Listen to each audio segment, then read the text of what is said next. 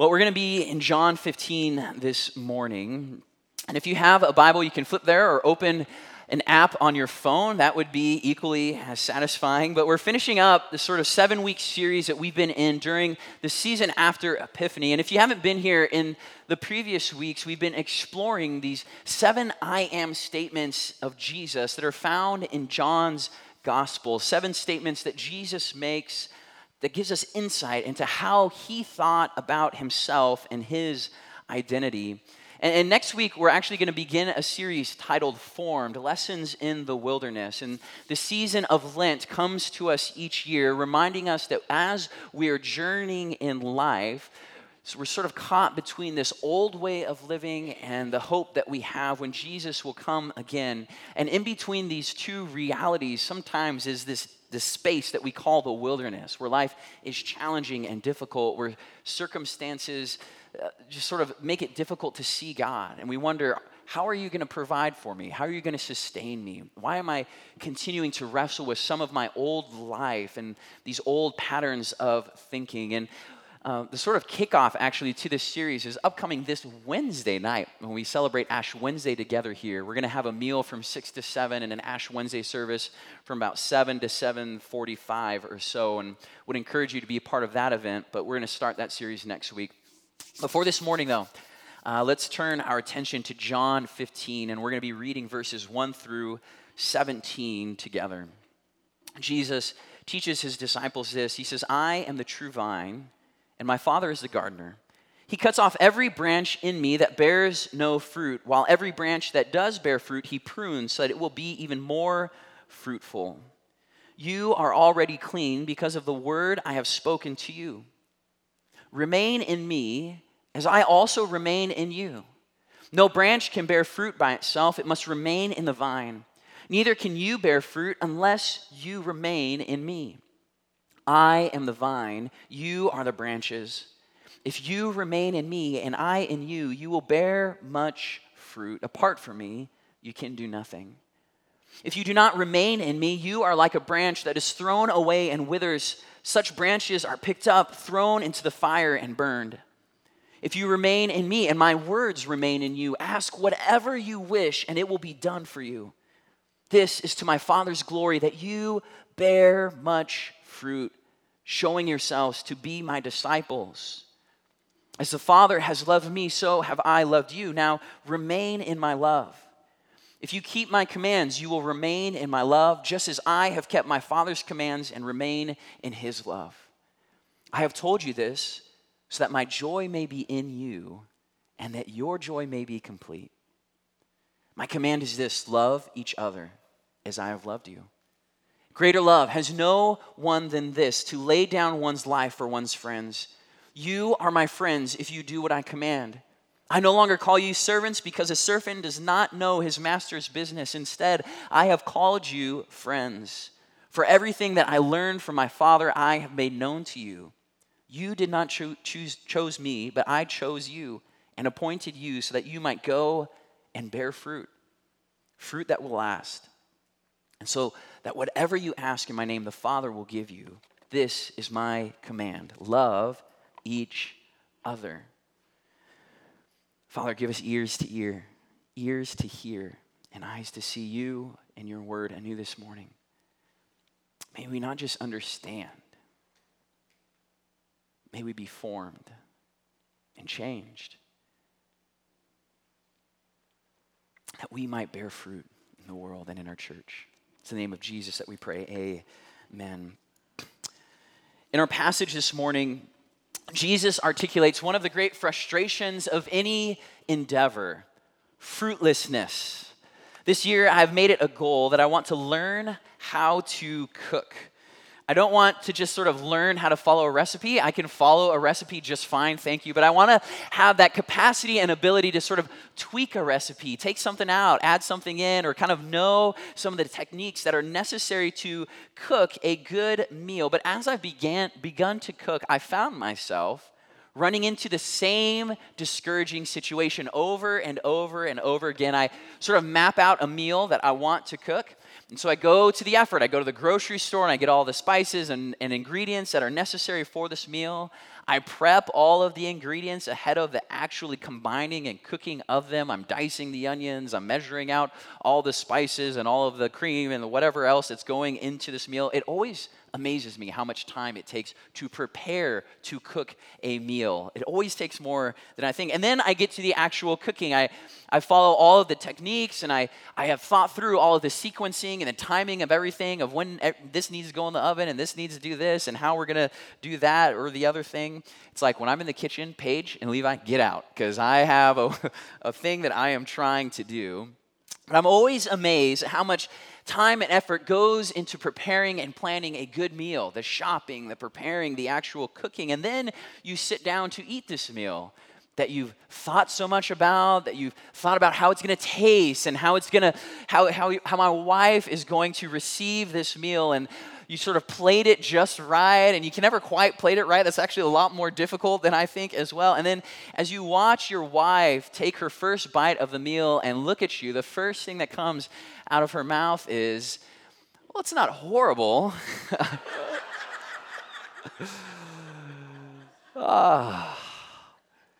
And it's an honest assessment. It is not horrible. It makes me not want to cook again, right? It's like, what a waste of time, what a waste of money, nothing but pure exercise in fruitlessness. And there's nothing more frustrating than going to great efforts to do something, to grow in some way, to try and achieve some end goal, and discover that all of your efforts were done in vain. I was at a high school basketball game yesterday talking to some dads and former coaches who like to shoot the breeze about sports, and one of the dads remarked how his son had really begun to grow as an athlete as he dedicated himself to working out and running and lifting and training on his own. To which one of the coaches said, it's so great that he's seeing the fruit of that effort, because kids need a payoff when they dedicate themselves to something like that. You see, when there's no payoff, when there's no fruit, any pursuit quickly becomes discouraging, and you begin to wonder, what the heck is the point of doing this anyway? And fruitlessness isn't just frustrating in cooking or in baseball, it's frustrating in the Christian life as well. In his book, A Cry for Mercy, Henry Nouwen writes about such an experience in the Christian life. I think I may not have all of the quote that I'm going to read here, but it's lengthy, but it's worth it. Nouwen is a great spiritual writer of our time, and he says this. He says, I am impressed by my own spiritual insights. I probably know more about prayer, meditation, and contemplation than most Christians do. Still, as impressed as I am more impressed by the enormous abyss between my insights and my life. It seems as if I am standing on one side of a huge canyon and see how I should grow towards you, live in your presence and serve you, but cannot reach the other side of the canyon where you are. Sometimes I even have the painful feeling that the clearer the vision, the more aware I am of the depth of the canyon. You see, in the Christian faith and in the church, we often talk about God having the ability and the power to transform your life. And we use dramatic imagery and stories to talk about this kind of work that God can do in your life. We describe it as, you were dead in your sin and now you are alive in Christ. You were blind and now you see. We even have these famous scriptures about the kind of character that will be cultivated in you as a Christian man and woman. We call it the fruit of the Spirit. Your life will be characterized by love, joy, peace, patience, kindness, gentleness, goodness, and self-control. We like to cite passages from the book of Acts in the early church where hundreds of people are being saved daily as a fruit of their faithfulness to God's mission. And we talk about these things week in and week out, and the reality is that for so many of us, it feels like there's this giant gulf, this giant abyss between the kind of life we're describing and the kind of life we're actually experiencing. The kind of life that we say the church sort of ought to enjoy and grow into, and the kind of life that we as a church are enjoying and experiencing now. How is it that we can spend weeks and months and even years increasing our knowledge and attending worship services and still fail to see the fruit the New Testament describes for the disciples of Jesus. And the most unfortunate consequence of this kind of experience with Christian faith, where you just feel disappointed, isn't that it's just frustrating, it's that people begin to walk away from the faith entirely. And frankly, if it's sort of side note, I don't know this to be the case, but one of the things that I sort of fear as a pastor in 2020 is this is why our young people are walking away from the church. This is why my generation is walking from the church.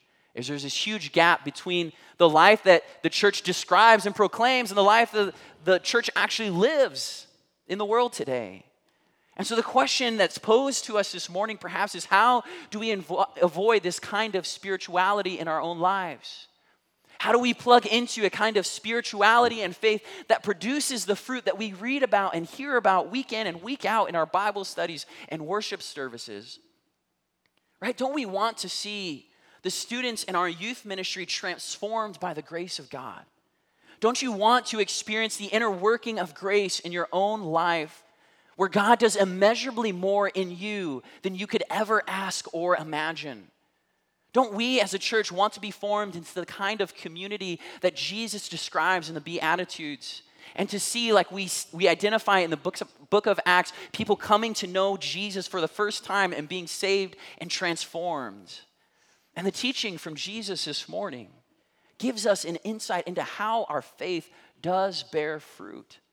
This is, to me, the text that's foundation to the whole of the Christian life, particularly of how we bear fruit as Christians. And the pivotal insight from our text this morning is very clear: remain in Jesus. Or you may have heard this passage before: abide in Jesus. This is how you will bear fruit in the Christian life, is to remain or abide or persist in relationship with Jesus. Now let me ask you a simple sounding question, but the simple ones are always sometimes the most difficult, right? The question is this: what makes a Christian a Christian? Oh, I like this. We're not rhetorical here. I like it. Love. Okay, anybody else have a response? No? All right. What makes a Christian a Christian? Whoa, following the teachings of Christ. There you go. I usually don't do the interactive thing. It makes me nervous. I'm like, how long do I wait in the silence before I move on? I love it, Andy. No, I love it. I love it. See, how we answer that question might be illuminating as to why so many Christians seem to bear little fruit in their lives. Dallas Willard was a philosophy professor and prolific writer on Christian spirituality. If you ever have the chance to read some of his stuff, one, it's very dense. It might take a little bit of time if you haven't read him before, but it's totally worth it to try and understand. But he writes these words.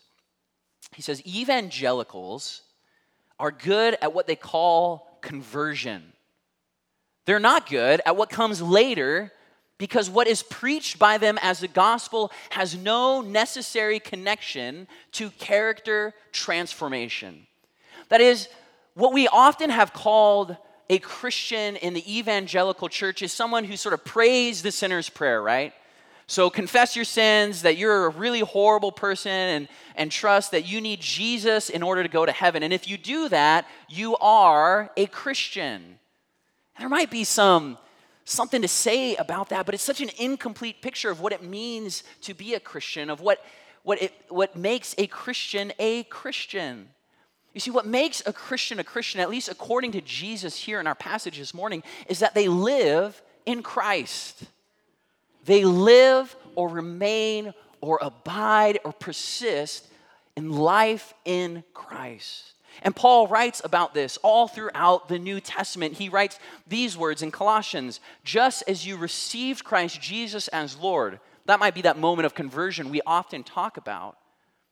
That moment where you receive Christ as Lord. But Paul goes on, continue to live your lives, what is that? In Him, rooted and built up in Him, strengthened in the faith as you were taught, and overflowing with thankfulness. Or in Philippians chapter 3, Paul writes these words: I consider everything a loss because of the surpassing worth of knowing Christ Jesus my Lord, for whose sake I have lost all things. I consider them garbage, that I may gain Christ and be found, what's that? in him.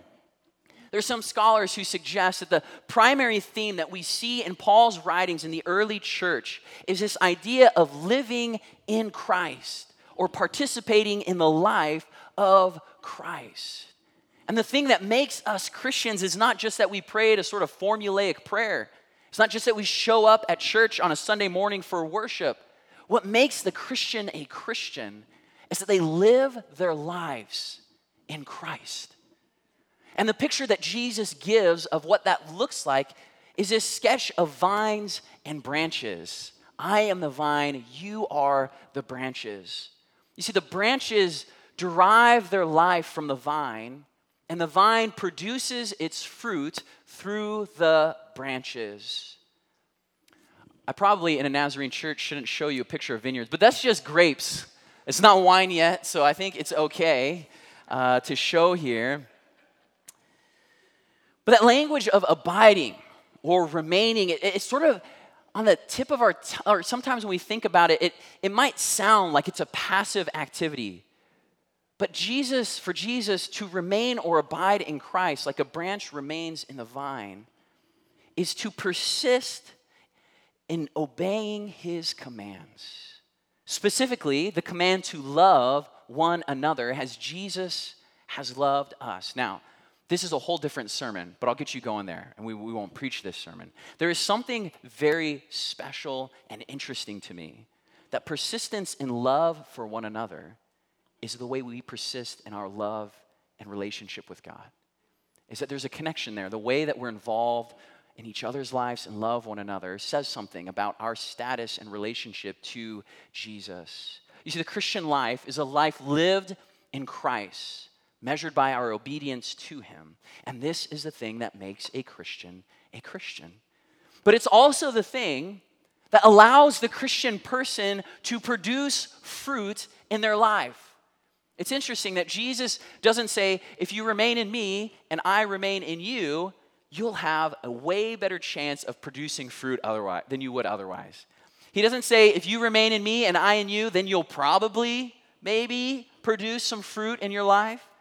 He doesn't say, if you remain in me and I in you, you'll possibly produce some fruit in your life. He says, if you remain in me and I in you, you will bear much fruit.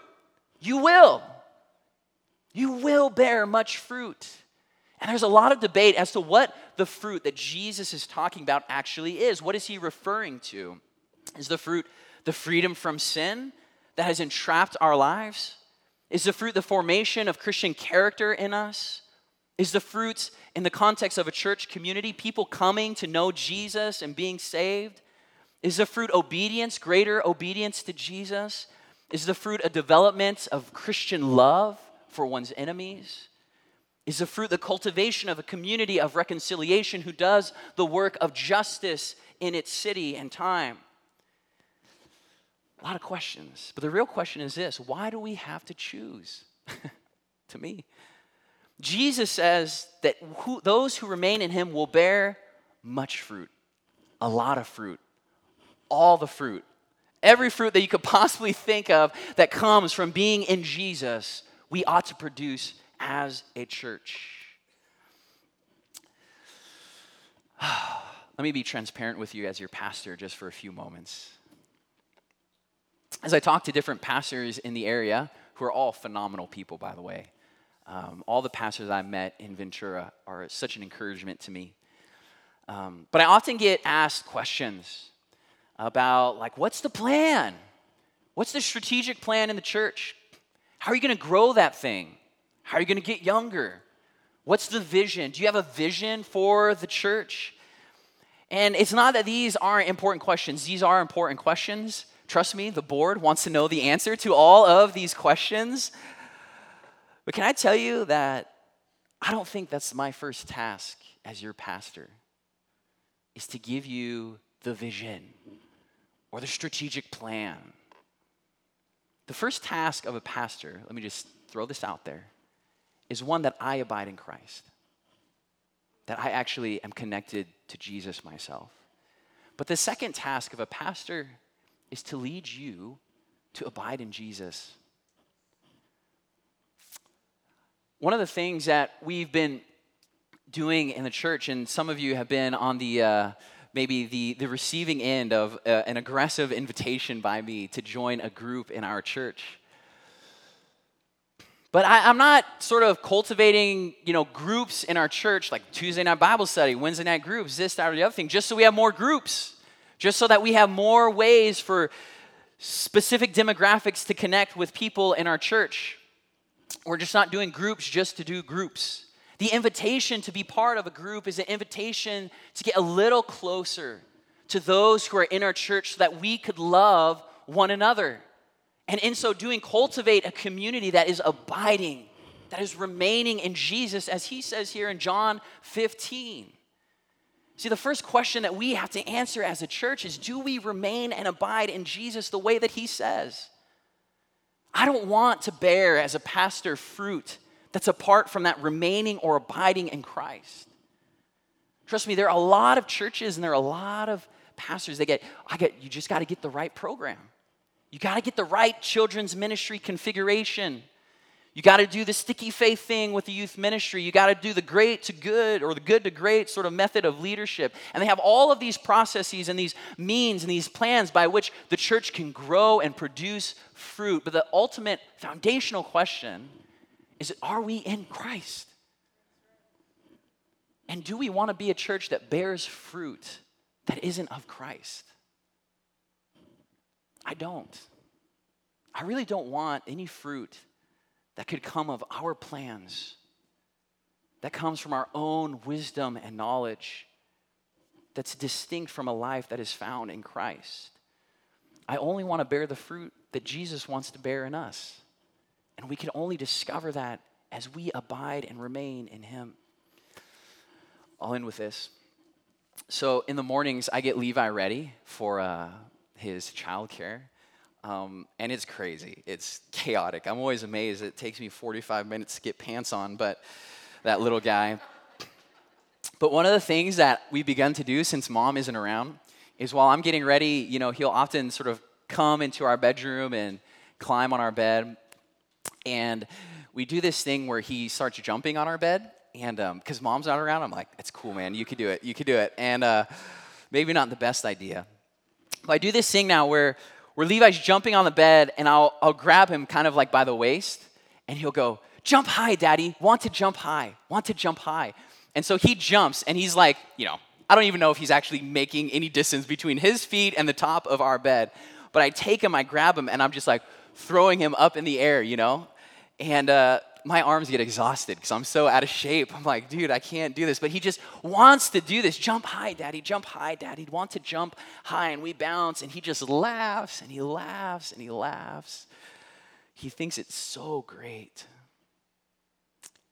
And my prayer for our church is that we would be so desirous to have God do with us what we couldn't do on our own. That God would be the one who makes us jump high.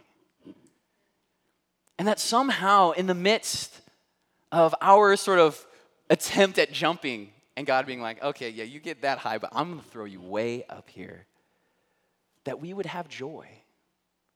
The thing that's so amazing to me, one of the things that's so amazing about this passage, Jesus says, you want your joy to be complete.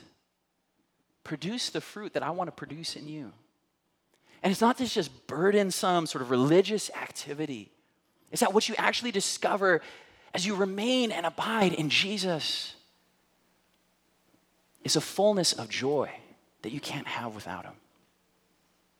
Jump high, church. But the only way we're going to do it is if we abide in him. Amen?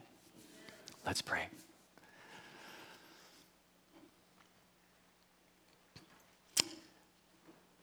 Jesus,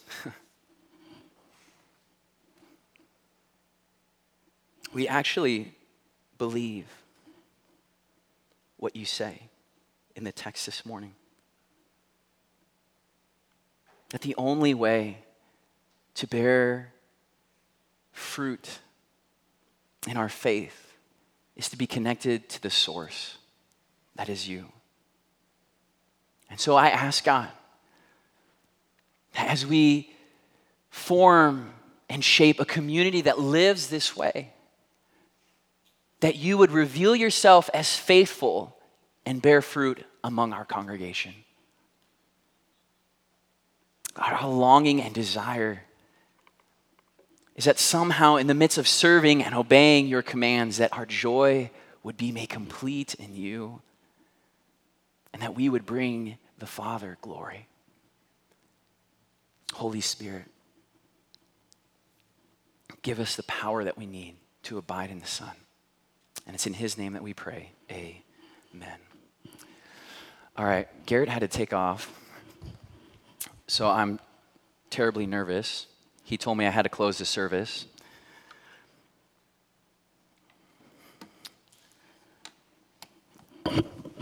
To lead us in a final song. And one of the things that I want to lead us in is just in response. Yeah, I'll use this. Is that okay? That this God who wants to produce in fruit is worth loving. Jesus, our longing is that somehow in our communal life together, we would grow in our affection and love for you and for one another. And that this life that is abiding in Jesus and the Son would be honoring and glorifying to you. That would be pleasant to you. It's the name of your Son, Jesus, that we pray. Amen and amen. Well, church, as you go abiding and remaining in Christ, may he produce the fruit that he wants to produce in our church. Amen.